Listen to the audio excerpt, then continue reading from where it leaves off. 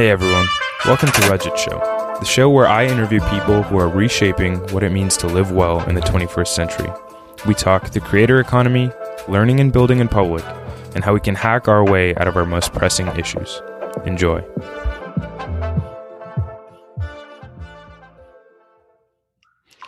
Hey, what's up? How you doing? Hey, how are you? Not bad. So yeah, this is awesome to talk to you. Like I mentioned, Undercover VC followed me on Instagram, and I'm like, wait, like how is someone in college starting this scout network of Undercover VC called Undercover VC? And obviously you've spun up the website and everything, and you seem to have that technical part down, but I'm just interested, where did that idea come from?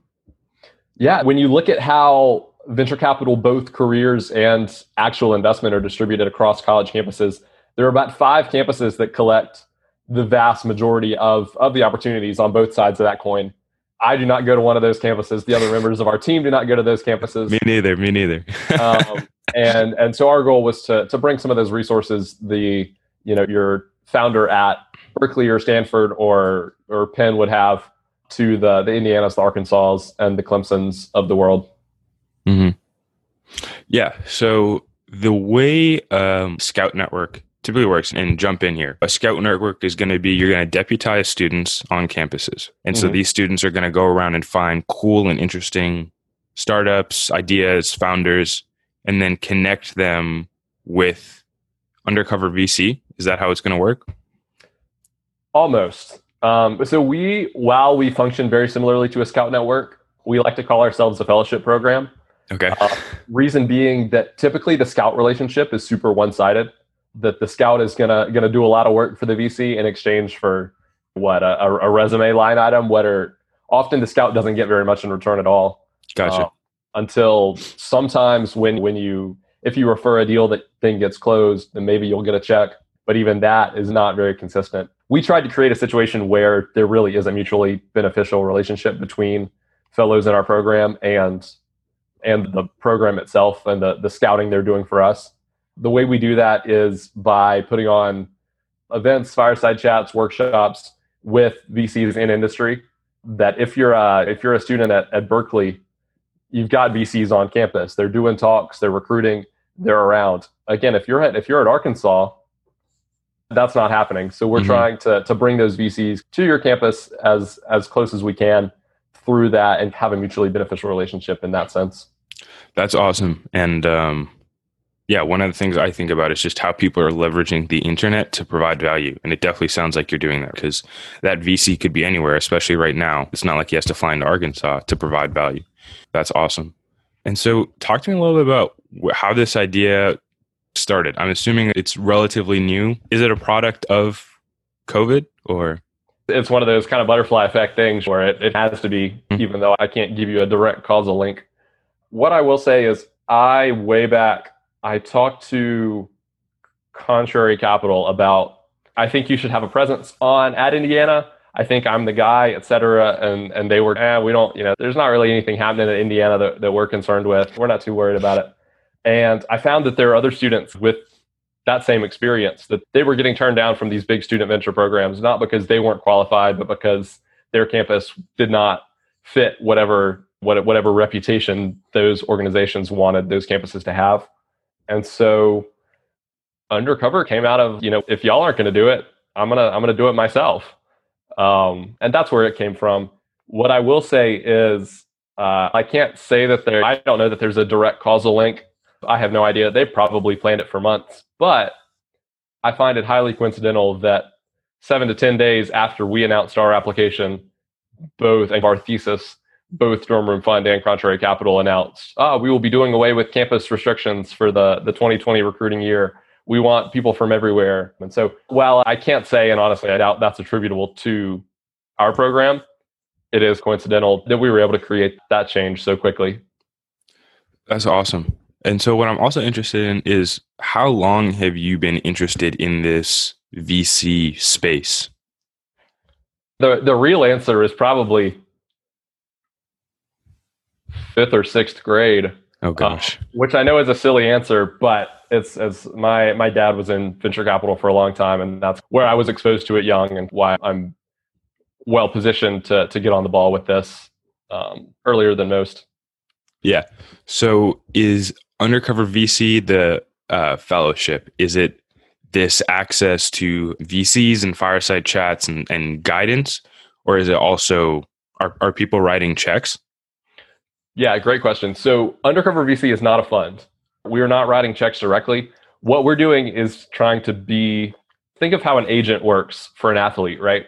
They're going to have an athlete that's doing their thing on a particular team, making a name for themselves. The agent is not going to write them a check directly, but the agent makes the connection to Nike or Adidas, or in Travis Scott's case, Fortnite and McDonald's and a bunch of other random brands. Gotcha. And we see ourselves as that agent for student founders, that we want to make the connection, leveraging our fellows network to find the founders, leveraging our investor network to find the checks, to then make that connection between the investors that want to invest in students and the students that need investment. We came to that model because our first thought was, let's raise a fund and go make some investments. Mm-hmm. That's an 18-month plus process if you're not already a high net worth individual, which obviously I am not. And Wade's just sitting on millions back there to give you guys. Yeah, no chair, just a sack of cash. No, that was going to take too long, to be frank. That was going to be like, I got 3 years left in college.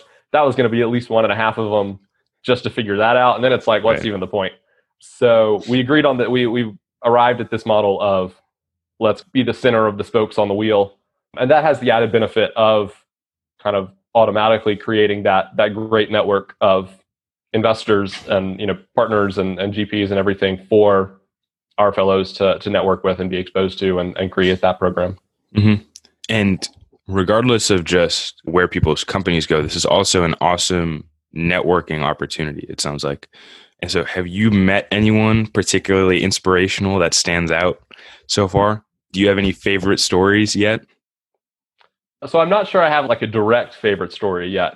Mm-hmm. I did through some people I met through Undercover, I did get a Clubhouse invite. So I talked to like Meek Mill and people on Clubhouse, but not really directly. I don't have any good inspirational. I haven't talked to Mark Andreessen or anybody yet. Not yet. But I'm sure it's coming for you. Yeah. That's crazy. Meek Mill. That's pretty crazy. Yeah. And I know Clubhouse has been in the news a lot and on Twitter, just people talking about there's different things going on there. And I wonder how much of that sort of other people hating on Clubhouse comes from the fact that Clubhouse is like an invite only community. But yeah, I can't speak to any of that controversy. That was all before me being on the platform. So I have not seen any of that. I have no doubt that it exists, but I've not seen it. Yeah, no, Wade caused it. No. So we are all on campus, right? And then I'm assuming Indiana, around March, you're asked to go home? March 13th. Yeah. Okay. Same for me. I think I'm heading back for spring break for a week and I'm stuck at the house for 9 months. Yeah. But what's going through your head when it's okay, I'm going to be at home for a pretty long time? I had that week was a perfect storm of major life changes for me, aside from COVID, and whether it's healthy or not, who knows, but my kind of response to any kind of, I don't want to say, there's like a stress that's, I got assignments due this week. And then there's a stress that's like everything in life is changing right now stress. Yeah. My reaction to the first stress is to procrastinate, but my reaction to the second kind of stress is the opposite. And it's to get really busy and throw myself into something, sometimes something great and sometimes something silly, mm-hmm. and distract myself from that in that way. In this case, I realized I needed to figure out something to do. I needed an internship for the summer. Mm-hmm. Obviously, something in person would have been great, but increasingly it appeared, as March wore on, that was not going to be the reality. And in those first 2 weeks I was home, I was like, okay, I need an internship. For an internship, I need to meet a bunch of recruiters, and I'm a finance and CS major. Mm-hmm. And at that point, I was like very finance heavy on my resume and had a hard time convincing people about my CS knowledge for recruiting purposes. So I Mhm. needed like a kick-ass portfolio project to go with it. And I said, how can I accomplish both of these things in one go? Let's build a jobs board. It gives me a pretense to meet a bunch of recruiters and is a good like full stack web portfolio project. I did that with the focus, I called it CoveIntern, with the focus of internships you can do from your house in this crazy time. Ended up being way more popular than I thought this was going to be like, oh, maybe a couple of kids at IU will use this, but I was expecting to use it as a pretense to reach out to recruiters. Yeah. What I did not expect was recruiters and students reaching out to me and then this thing ballooning to like 100 something thousand users. And that was, you asked if Undercover was the result of COVID. And the answer is no, not directly. But Undercover is the result of CoveIntern, and CoveIntern is directly the result of COVID. So to that butterfly effect I mentioned earlier, I guess I have to amend my answer to yes. But that kind of, I don't know, changed. You hear a lot about, your wins compounding and that you got to build momentum to do things. And having that viral success and building something that people use like that in that sense set me up. So I'm like, oh shoot, like I can get after it and do this next thing. And that was Undercover. And I think that snowball is rolling, and I hope that snowball continues to roll through my career. Yeah, I hope it does. I hope it does for you too. It's a pretty popular story. Someone makes something and they make it for themselves. Oh, no one will use this. Mm-hmm. We'll cut that out after. So you make something and then 100,000 people use it. So what's going through your head? So, I mean, the first thing was I did not optimize any of my, like it was on AWS, like it was set up to be able to scale, but I did not optimize like how I was doing it for the cost of 100,000 people on here. So I got a nice big old AWS bill that month that I did not expect. That was one thing. I love how you started with that, right? Yeah, I got like 400 LinkedIn requests from random kids across the country that I didn't accept because I'm like, I can't do anything for you. You can't really do anything for me. That was my like 3 weeks of internet fame there. Was a little. There you go. That's pushing it a little bit, but that was certainly unexpected. But I don't know. It was honest. At the end of the day, I got lucky. Like it was a pretty the first draft of that website I launched was the most disgusting thing I have ever, like in my career of writing code. It was the nastiest looking thing I've ever built. And then once it got like a few thousand users, I was like, shoot, this might not be what I want to put out into the world. And I like stayed up all one night and redid the whole front end and made it look nicer. But yeah, I don't know. I honestly, at the end of the day, I kind of got lucky. Mm-hmm. I was certainly not the only one doing quarantine jobs board. The team so do you know like the Ladder community? Yeah. So they started doing the exact same thing with remote students. They started with, it's interesting, they started with an Airtable and then were able to like pivot and grow their community into this whole like online platform. I started with like a online platform, but just dropped it. I didn't pursue it and see the pivot to move past the jobs board in the way that they did. Yeah. But I'm glad they did that. Theirs is a little different in that, first of all, both those people took time off of school after that shift happened. But yeah, they have pivoted it in a really interesting way because like you said, they started off with something really simple, just out here are some internships we found. Mm-hmm. And yours was a little different in that sense, in that I think there was more interaction between, I was just looking at CoveIntern before, just before, but yeah, I think there was more interaction between sort of recruiters being able to post jobs on your end.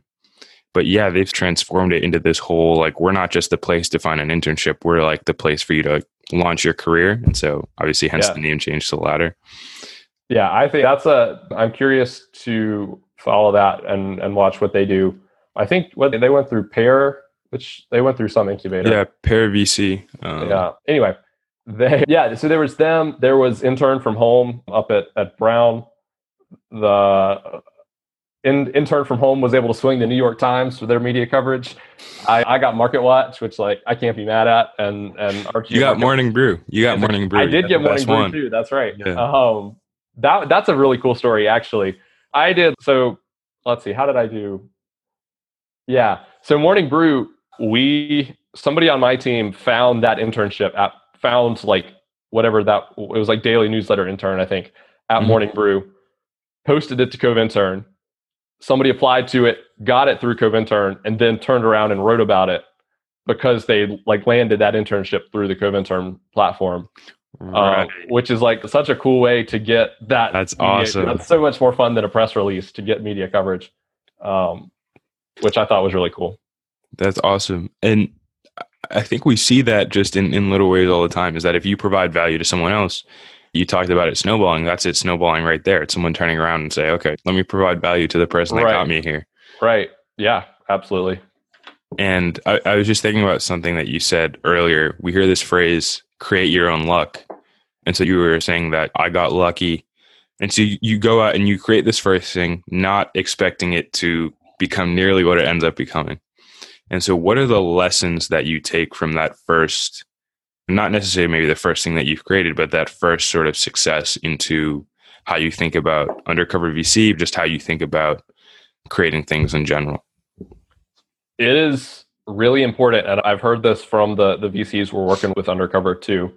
If you're able to, like, this is startup specific advice, but not necessarily.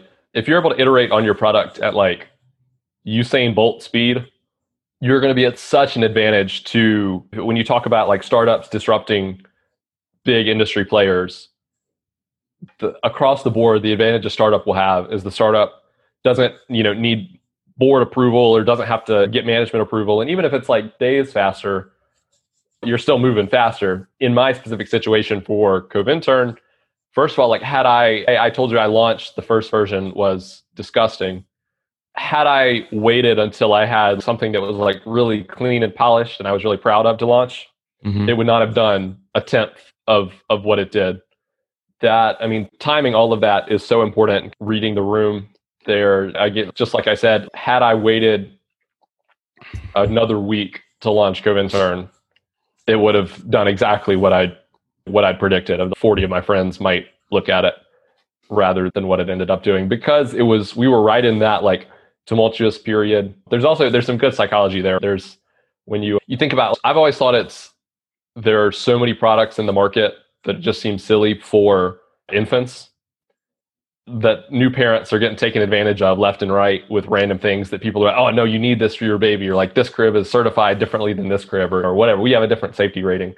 When like Sacagawea went across the country with a baby tied to her back with a piece of leather, that kid survived. I think there's a lot of marketing, not to get on too much of a tangent, there's a lot of marketing to people in tumultuous periods of their lives.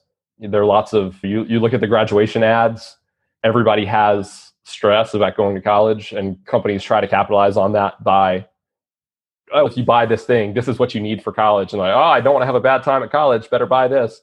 In the same sense, I jumped in with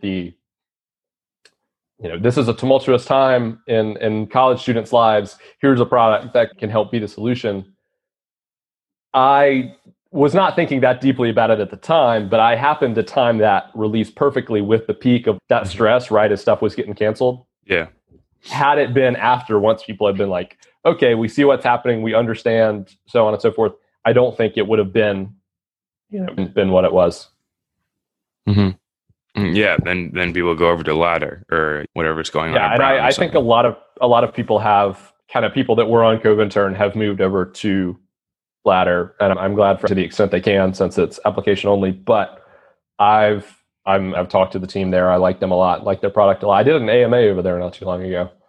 But yeah, that's pretty cool. I think this shift is particularly interesting in that everything going virtual has obviously, and it makes sense to us now, but I think it's obviously clear with the benefit of hindsight, but it's created these online communities that are providing enormous value. So as you mentioned, CoveIntern had the potential to become a community. Once you capture 100,000 eyeballs, And so Ladder became that community. There's other ones. Gen Z Mafia is a really popular one now. I love Gen Z Mafia. Yeah, you're on there? Yeah. Okay, I could have just reached out to you on there then. Yeah. That's cool. I'll plug your stuff after this on there. Yeah, I know. I've not been on there very long, but I've followed Gen Z Mafia since its inception, and it's super impressive what Suds and the guys have done with that. Yeah. So I actually spoke to Sudarshan on Tuesday. Yeah, on Tuesday. On this podcast or just generally? On this podcast, right? On this recorded Zoom call I do. Yeah, it was so interesting. And I'd love to get what you think about this. But, here's someone, he told me so many unbelievable stories, but here's someone, right? So he's a junior, right? So I'm assuming you're a sophomore like me now, right? Yeah. So he's 1 year ahead of us in college. He's going to Clemson. And he just has this ability to make decisions so fast. So he goes and he sees this opportunity. I don't remember the name of the opportunity, but they're offering money to college students. It's a VC fund. They're offering money to college students for an idea as long as one of the students drops out of college to pursue the idea full time. Teal Fellowship?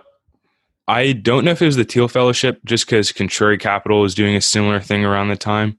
Mm-hmm. And so I just feel like it was such a COVID thing. It could have been any number of things. Yep. But don't let me derail you with that. Keep going. Right. Yeah. So then he messages all these people that he met on Twitter, and literally it's just, okay, you guys are my team now. I've dropped out of college. We're working on this idea. Let's go. Mm-hmm. Okay.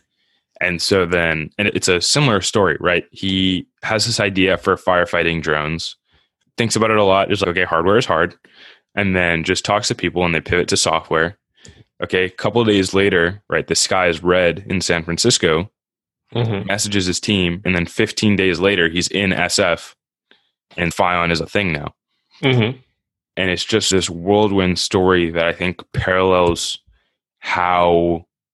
like the momentum of Gen Z Mafia too. I think the number of people on Gen Z Mafia, right? 100 people, 200 people has exploded. There's like 2,500 people on there now, mm-hmm. which is part of the reason why I didn't necessarily find you. Yeah. Because that's a lot. But interesting. And I'm really interested in how you think about leveraging this online community, but also just what you think about the other people to the right and left of us doing amazing things around this time. Yeah. So I'm not sure I've spent a lot of time lately. Obviously, we're building a community with Undercover. That's the product we're offering to students. I spent a lot of time researching and trying to understand how all the, hold on. Oh, he's got a demo for us. I've got my Stripe press here right behind me. I had to turn the video off so you can't see that I have sweatpants on. But I've got my Stripe press community building literature. I've been researching a lot and dedicating a lot of time to that. I don't know. There's some interesting things with communities, right? Exclusivity has been huge in the last couple of years. Supreme and that whole kind of like drop energy. And now that it used to be that businesses couldn't really be, and when I say used to be, like in the 1950s, be like offering an exclusive product because they were limited geographically to who they could sell to. Exactly. Now that I can sell to somebody in Shenzhen, China, just about as easy as I can sell to somebody down the road, the geographic is not a thing. So companies create value in artificial scarcity, which wouldn't have made sense 50 mm-hmm. years ago. But that has extended to communities. And I think there are a lot, the ballooning of like fellowships, applicate things like Clubhouse, things like Gen Z Mafia, these exclusive or at least appear to be exclusive groups have gotten so big. Gen Z Mafia, I think if you fill out the application, they send you the Discord invite. But it didn't used to be that way. Mm-hmm. It didn't used to be that way. Yeah, no. The other thing I like to look at with communities is creating a community culture. Having your own languages, traditions, values seems like something that would have to be so like emergent that you'd have to be like in it for 3 years. And after a while, you'd have developed some traditions and sayings and stuff. It's amazing to me how intentional you really like in building a community have to be with those things. That, I remember one organization I was a part of that literally like when you joined the organization, they gave you a like a handout that was like, here's our vocabulary. And it was all kinds of slang and stuff relevant to what the group was doing, which seemed very like heavy handed at the time, but it ended up being a lot of fun and people really, really picked it up and used it and ran with it. And absolutely did establish some community there, things like that. And so we've been trying with Undercover to be really intentional with what are our values and what are our principles? What is our culture going to look like? And before we've even brought a single person into the Slack and into the Zoom call, what is this going to look like? And the extent to which we can engineer this to be the kind of community we want to create, we want to do that. Mm-hmm. Mm-hmm. And so what do you think is the most important I know you've been doing some research into this, but I don't totally know if you'll be able to answer this question. But anyway, what do you think is the most important in making someone feel involved and energized in that sort of community? So two things. So the first thing is I don't like when there are like many nesting dolls of like in groups. Mm-hmm. Right. So if you have an application only group, then once you're in, different people can have different responsibilities, but it really grinds my gears when they're like, nesting down like a more exclusive group within the group and then an exclusive group within that one. I think if you're going to have an in group and an out group, have an in group and an out group. You don't need an in group and an in group and an in group. That I don't like that in communities. That turns me off from communities I'm a part of. The second thing is, oh shoot, what was the second thing? Oh, I thought this out so well, had it prepared. Oh, the second thing is remember you're always selling, right? So this is a big problem I see with student organizations. Organizations like to, a group I was in high school, it was our high school National Honor Society, had really low membership to meetings, right? The solution the leadership offered was, oh, we need to implement this attendance point system. There's a reason people don't want to come to our meetings. Mm-hmm. And I think in organizations and making people want to be involved, organizational leaders sometimes fall into this trap of I'm selling the organization to get people in once they're in and they have responsibilities to the group and all that. And that's really not the case. You're selling as much to get people to your events, to get people involved through the life of the organization as much as you're selling to people that want to join the organization. And I think I would say the majority of student organizations forget that. And once you're in, they start with, the example I like to give is I know of one organization that will send out a text to be like, analyst meeting tonight, attendance required, 7 p.m. That's all they give you. Well, that doesn't make me want to come. You've already come after me with the attendance required. You haven't told me what value this is going to offer for me. Now, if you did for the same event, you don't even have to change the actual attendance policy, but just in your email or message getting people to come, be like, we will be having guest speaker from analyst at Goldman Sachs will be speaking to us tonight about why.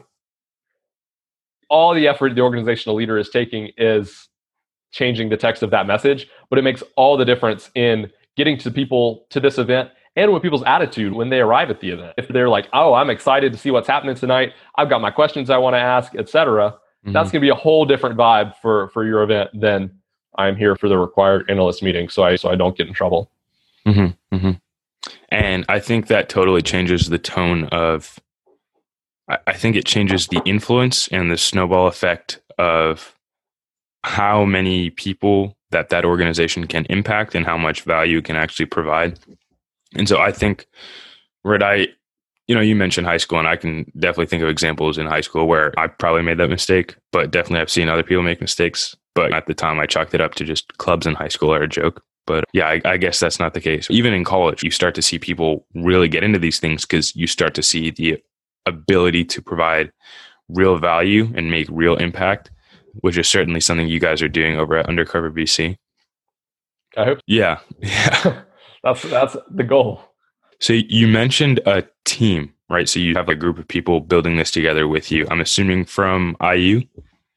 No, so I've tried to be intentional in we are not associated with IU student organizations in any way, shape, or form because I don't want Undercover to be affiliated with IU. Okay. Beyond that, the IU endowment makes venture, IU has a subsidiary called IU Ventures that makes investments. We are affiliated with them as an investment partner, but as we are not an IU student organization or anything like that.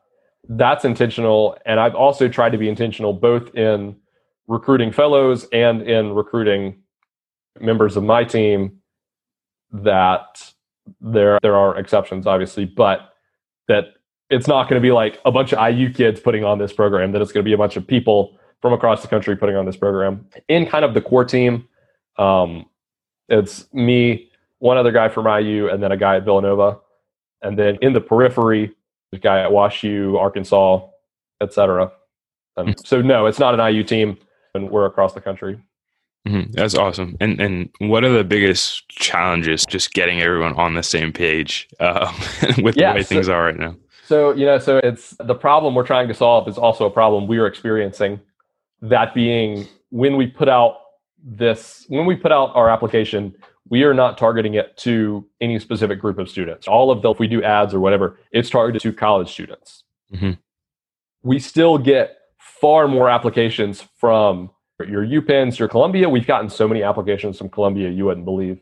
Columbia, Berkeley, all of the like schools where kids are like, oh yeah, I want to be a VC. Oh gosh. We get tons of applications from there. We don't get applications from the schools that we want to be on, from Clemson, from Carolina. I'm from South Carolina, if I didn't say. That's why I talk about Clemson and Carolina a lot. From those schools, we don't, or the IUs, because kids aren't thinking, I want to be a VC when I graduate. And that's the problem we're trying to solve through the program, but we also experience it as we're recruiting for the program. Yeah, that's really interesting. And obviously we hear, right, opportunity isn't equally distributed, but talent probably is. And so I laugh not at what you said, just because I try to work that into every interview like this, but now you've beat me to it. Okay, that's funny. Yeah, the guy I spoke to a week ago, so his name was Hugo M. Selim. And so he had a similar problem, but at a completely different situation. So he was a venture partner at something called The Family, which is a European VC firm in Europe. Or I said European already, but specifically in France. And so he was French, and he said the problem I always had was I always just, whenever I spoke to an entrepreneur, I was trying to make them 10 times more ambitious. He said in the US that we don't have that problem. But he said whenever I spoke to someone in France or in Germany or wherever they went, I was always trying to make them more ambitious and get them to, see what was possible. And so he was also really interesting because he was doing research into what he calls the post-permission world. And what he means by the post-permission world is that the traditional gatekeepers of particularly VCs, but you can look at it in other industries with the rise of independent publishers. I'm sure you've noticed like doing newsletters versus getting news from traditional media outlets like the New York Times. And so that was one of the things that struck me immediately when I heard about you and what you were doing, because there wasn't any sort of gatekeeper in your sense. You just started it. You were like, okay, I'm going to create a VC Scout network. And to me, part of the reasons it's so interesting to talk to you is that it's mind-boggling in the sense that you can't just go and be the same age I am and just start like an undercover Scout network on colleges, but you did it. And so that's part of the thing that I'm researching is what does it mean to live in this post-permission world? But it was just so interesting that Hugo are using a little bit of the same language in the sense that you want people to see themselves differently, and that will make an actual difference in the world if people, like you talked about South Carolina, obviously, but just people in different parts of the country where, that aren't Stanford or MIT or places where VC deal flow is already so high, start to see themselves as having the potential to do the same things. To that same effect, I had a really awesome boss last summer at URX. He might be an interesting person for you to talk to, actually, though he's not Gen Z by any means. So he was talking about, what do you want to do after this? What do you want your career to be? And I was like, I'd really love to be in venture capital. So I'm working on you got to go do your time in investment banking or go work at some startups and then figure something out. And he was like, no, if you want to be a VC, go be a VC. Don't do all this, other stuff in the intermediary. Go get after it. And I think 4 days later, we had a website for Undercover VC. There you go. Not knowing what it was at the time, but starting to build that legitimacy and have those conversations and figure it out. You were talking about gatekeepers, though, and that's an interesting point because the intermediary solution we considered was in the meantime, in between arriving at the kind of lots of funds, lots of students model was, should we go and try to sell one of the mega funds on just doing like a single LP kind of thing with us, in the same way Dorm Room Fund is backed by First Round. We explored the idea of trying to be undercover VC backed by Greylock, or whoever else.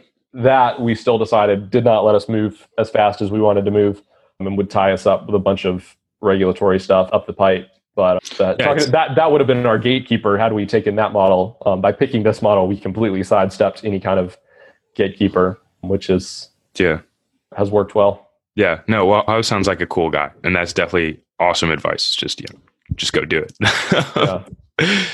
And but it's interesting that you mentioned that. I'm interested in what, I guess, steps that Contrary, but also Dorm Room Fund has had to take to become the way they have.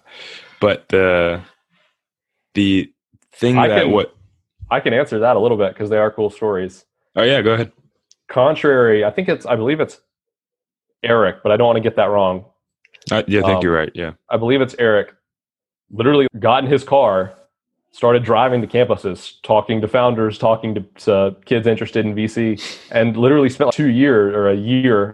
I think he did like 2 years separately or something, just driving across the country, going to these college campuses, talking to people, and like sleeping on couches, sleeping in the car, getting after it, recruiting people. And then Dorm Room Funds, I think Dorm Room Funds just invented the whole student VC game. They're like 14 years old now or something. Oh gosh. I don't know if that's the number that came to me. I don't know where it came from though, so it might be entirely incorrect. We'll double check. Yeah. But I mean, they like invented the student VC game, so gotta respect the elders in that sense. But yeah. I mean, what you were saying before reminded me. I don't know if you've read Eric Tornberg on. He's a newsletter on Substack. Yeah, he's at Ground Up. I think he's at Village Global and Beyond Deck. Yeah, that's what it is. Right. Yeah. But what's so interesting about him is he's a really talented writer, and so he wrote this article called "Build Personal Moats." Which is exactly what it sounds like. You do something and you just continue doing it day after day until that's your thing. And so you've built a personal moat because it would take someone years of dedicated time and deep work to catch up to where you are. And so he got a lot of replies on that, specifically about being a VC. How do I just go and be a VC? And his response was the same. He's like, just go be a VC, invest in your friend's company, even if it's like $1,000 check. And I think that was really interesting to me because for someone our age, $1,000 is not a small amount of money. I'd be surprised if a lot of people our age even had $1,000 just to give to someone. But I think it's just this idea of just go do it and go do it as soon as possible and start building that advantage in. That was such an interesting idea to me. That's what I know. My dad back in like 2010, I think, explored the idea of raising a fund himself and working towards the same goal that I'm working towards now, rather with building entrepreneurship and startup culture in South Carolina rather than underrepresented campuses. But for him, he was at a position in his life where he had, 2 kids in, I guess, elementary school, had a mortgage to pay and a family to take care of. And he was not at a point in his life and career where he could take that kind of risk and take 2 years to raise a fund. I'm here. I'm fortunate to have my rent paid and my food. Like, I really have no reason not to start something. And I think that's true for a lot of student entrepreneurs. The risk now is non-existent. Like literally the worst thing that can happen as a result of this is my GPA might drop a little because of the hours I'm spending on it. Yeah. And if that's all that happens, there are plenty of entrepreneurs that have gone broke and been in debt for 10 years because of their startup. If that's all the risk a student entrepreneur has, then why the hell wouldn't you start something? Right. Yeah. It's a great example of this is the least riskiest time basically in our lives versus if you have people that are relying on you literally to keep them alive. If you drop out of school to start something, that might be a different story. I'm not an advocate of the pre-revenue dropout, but really? That's what Fion did. That's what Sudarshan did. And I mean, power to them it's not something I could do. Power to them. No, if you've got something good, absolutely, cut all your distractions out, get the heck off campus, get wherever you need to go to make it happen. I think there are too many people that are like, oh yeah, I have an idea. Let me drop out and get after this. And if that's your risk profile and that's where you're at, power to you. But I could never advise somebody to drop out pre-revenue. Yeah, by all means. Do you feel that at all though? Just because you have this thing that you're really excited about that you want to go full throttle on, but you also have these other things on the side that you have to focus on. Do you feel like, you mentioned cut out all your distractions. Do you feel like there's distractions at times that you wish you didn't have? I think that's true for everybody all the time. I hate doing laundry. It takes an hour out of my week, but I could be doing something else. There's everybody, like regardless of how ruthless you are in cutting distractions, everybody's going to have distractions from their main thing. And it's figured out what that main thing is, right? Because Undercover VC, I'm super passionate about. It's not designed to be revenue generating. It won't be revenue generating in unless we take a major shift in model. So I would say it's a co-priority with school because I'm still here working on 2 degrees. Right. Yeah. Doing my thing there. I don't know. That's honestly, I can't give good advice there because that's so like personal related to your situation. Mm-hmm. I'm also in a situation where I am fortunate not to be footing really any of my expenses, which also shifts my perspective there. If I were paying for college, then I might have a completely different opinion. But I can't give good advice there just because those situations are so specific to the individual. Mm-hmm. I'm interested just because you mentioned advice. You have these founders and people that are really passionate about their particular ideas coming into Undercover VC and talking to you guys. What sort of the stuff that you tell them? You talked about community building and being intentional about making sure that they feel involved in the community. But what sort of, from an advice sense, do you tell them beyond just connecting them with VCs? The worst thing I see, this is like a what not to do. The worst thing I see people do, and I'm sure it's been successful for some people, but people that do meet somebody, have no prior relationship with them, and are like, yeah, I want you to be the CTO of my startup. And it happens so often in these kind of online communities we're talking about. And that's just such a... Yeah, all the time, I bet. It happens a lot, particularly with student entrepreneurs, often on the kind of campuses that I'm talking about, because there just aren't... Again, it all comes back to the problem we're trying to solve, but there aren't maybe a lot of students that are interested in starting a company with you. So you go and post on your Gen Z Mafia or your Ladder or wherever and go find somebody that's down to hack on something with you. I think that's fine in the kind of let's play with this and see if it's cool sense, but there are too many people that are like, yeah, looking for co-founder. And it's you don't want to start something with people you don't know, that you don't have a relationship with. Yeah. That you're setting yourself up either that you're not going to be people that can work together, or you're going to get screwed because they have no loyalty to you. Yeah, I definitely understand the impulse. It's you have a great idea, you're excited about it, and you're just like, you go build this for me, right? And it's I heard the co-founder relationship being described as a 90-day, fiance or something like that, which is I think it's true, right? You have to have some sort of compatibility with that person because you're literally you're going to battle together, essentially. For reference, my Undercover VC co-founders, my roommate on the other side of this wall, my best friend from middle school at Villanova. They're people that I had like immense pre-existing relationships with. Yeah. At points, we have had other people on the team. Every single time there's been an issue or some reason why that person is not still on our team, because we didn't have a pre-existing relationship prior to working on this together. Does it come down to trust, do you think? Knowing that, okay, I've had experiences with this person, I know this person is a good person. Because, the other side of the coin that I wonder about is just if you do something with your friends or your really good friends, that are you afraid that sort of being in a professional relationship with them and also having a personal relationship with them, could, strain one or the other? Yeah, obviously it could. Mm-hmm. I think if you're, to simplify it maybe too much, if you're a good person and a good leader, then you're going to side. At the end of the day, if you're good to people and you take care of people, Yeah. it's all going to be okay. I also know that the important bit is neither of them are on the team because they're my friends. Right. They're my friends who happen to be Austin up at Villanova. He spent almost a year in Singapore through the COVID term break. From March to October, he was in Singapore working as a VC analyst. Oh gosh, yeah. So he's like more than qualified. He's not there because he's my friends. He's there because he's the right person for the job. Likewise, Owen on the other side of this wall runs marketing for. It's a really funny situation actually. He looks like me.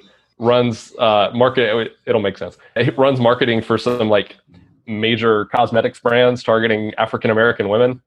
Okay. And is running like big time marketing stuff, from that dorm room, or I guess from that bedroom. Yeah. And I say that not to brag on their behalf, but to say that it's important that people not be on the team because they're your friends, but because they're the right person for the job. No, it's good. I think it's important to brag on your friend's behalf, because if you don't, yeah. But yeah, I talk to people all the time. And one of the things that stuck with me, I was speaking to a marketer, and the thing that he said that stuck out to me was just people don't care about you necessarily, but they care about what you can do for them. And so I think that's the problem that you're getting at with this whole looking for a co-founder thing, is that, first of all, you have to, if you're going to do that, you have to pitch your co-founder extremely well. You have to get them on the table being like, okay, I see the opportunity here. And this is exciting. And this is, I think it's fine to honestly look at it and say, okay, this is going to make us a lot of money, but also it's going to provide a lot of value to the world. And yeah, I think because I see it, everywhere. I even saw one on LinkedIn the other day that was just like looking for a co-founder, like massive benefits. And I'm just like, if this is the position you're in, why would anyone, there should be someone within your circle willing to take a bet on that idea. Right. That's a great way to put it. I hadn't considered that angle of it. I'd only thought about what happens after that input from before. Yeah. So yeah, I was just taking a look at the time. Obviously, I would love to speak to you for much longer. But the last question that I always ask people is, what makes you the most hopeful or excited for the future? I don't want to overcomplicate it, but for humanity generally, for either one. Small for scale, you, for me. Yeah, for you, for humanity, whichever one, whatever you're hopeful or excited about. I think to that same point you made about the post-permission world, I think a lot of the barriers that have existed through history have suddenly been wiped out by COVID. That people COVID has created a context for like apps like Clubhouse, for lots of Zoom calls with influential random people, for fireside stuff like Gen Z Mafia puts on. I don't think any of that would really have happened had COVID not sent everything digital. And so I'm really excited to see, as we move back to in-person, is this kind of accessibility that is suddenly, present to people in positions of power. Is that going to continue, or are they going to retreat back to their warm intro speaking fee bubble? But that's what I'm excited to see. I think that's a huge opportunity for students if they really get after it. Speaking of like much smaller scale opportunities, DoorDash filed an S1 this morning. So we'll be looking into that as an investment opportunity. But yeah, I think it's never been a better time to be a student founder, just because student founders, or not just student founders, but students in general, have never had more of a potential to make a bigger impact. So it's really exciting. To that end, I know Mark Cuban is an IU alum. That dude's been like Zooming with random kids from the business school, like giving advice and stuff, just because he's bored in quarantine. That's hilarious. There was one not too long ago that was open to the student body that he was like on, like in his office wearing, it's the Mavericks that he owns. Yeah. Wearing like the Mavericks jersey, sweaty, just came off the court playing some pickup. Oh my gosh. Just sitting on Zoom, like answering kids random questions about him and what he does and their careers and his time at IU and stuff. And that kind of situation, like, that wouldn't happen without the accessibility we have from COVID. And I think that's a huge opportunity.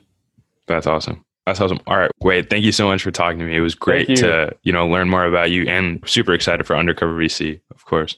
Yeah. Thanks a lot. Yeah. All right. Appreciate it. Take care. Thanks a lot. Bye-bye. Thanks for listening to this episode of the podcast. Please like, subscribe, tweet, text, and share so that more people can find the podcast. Take care, and we'll see you next time.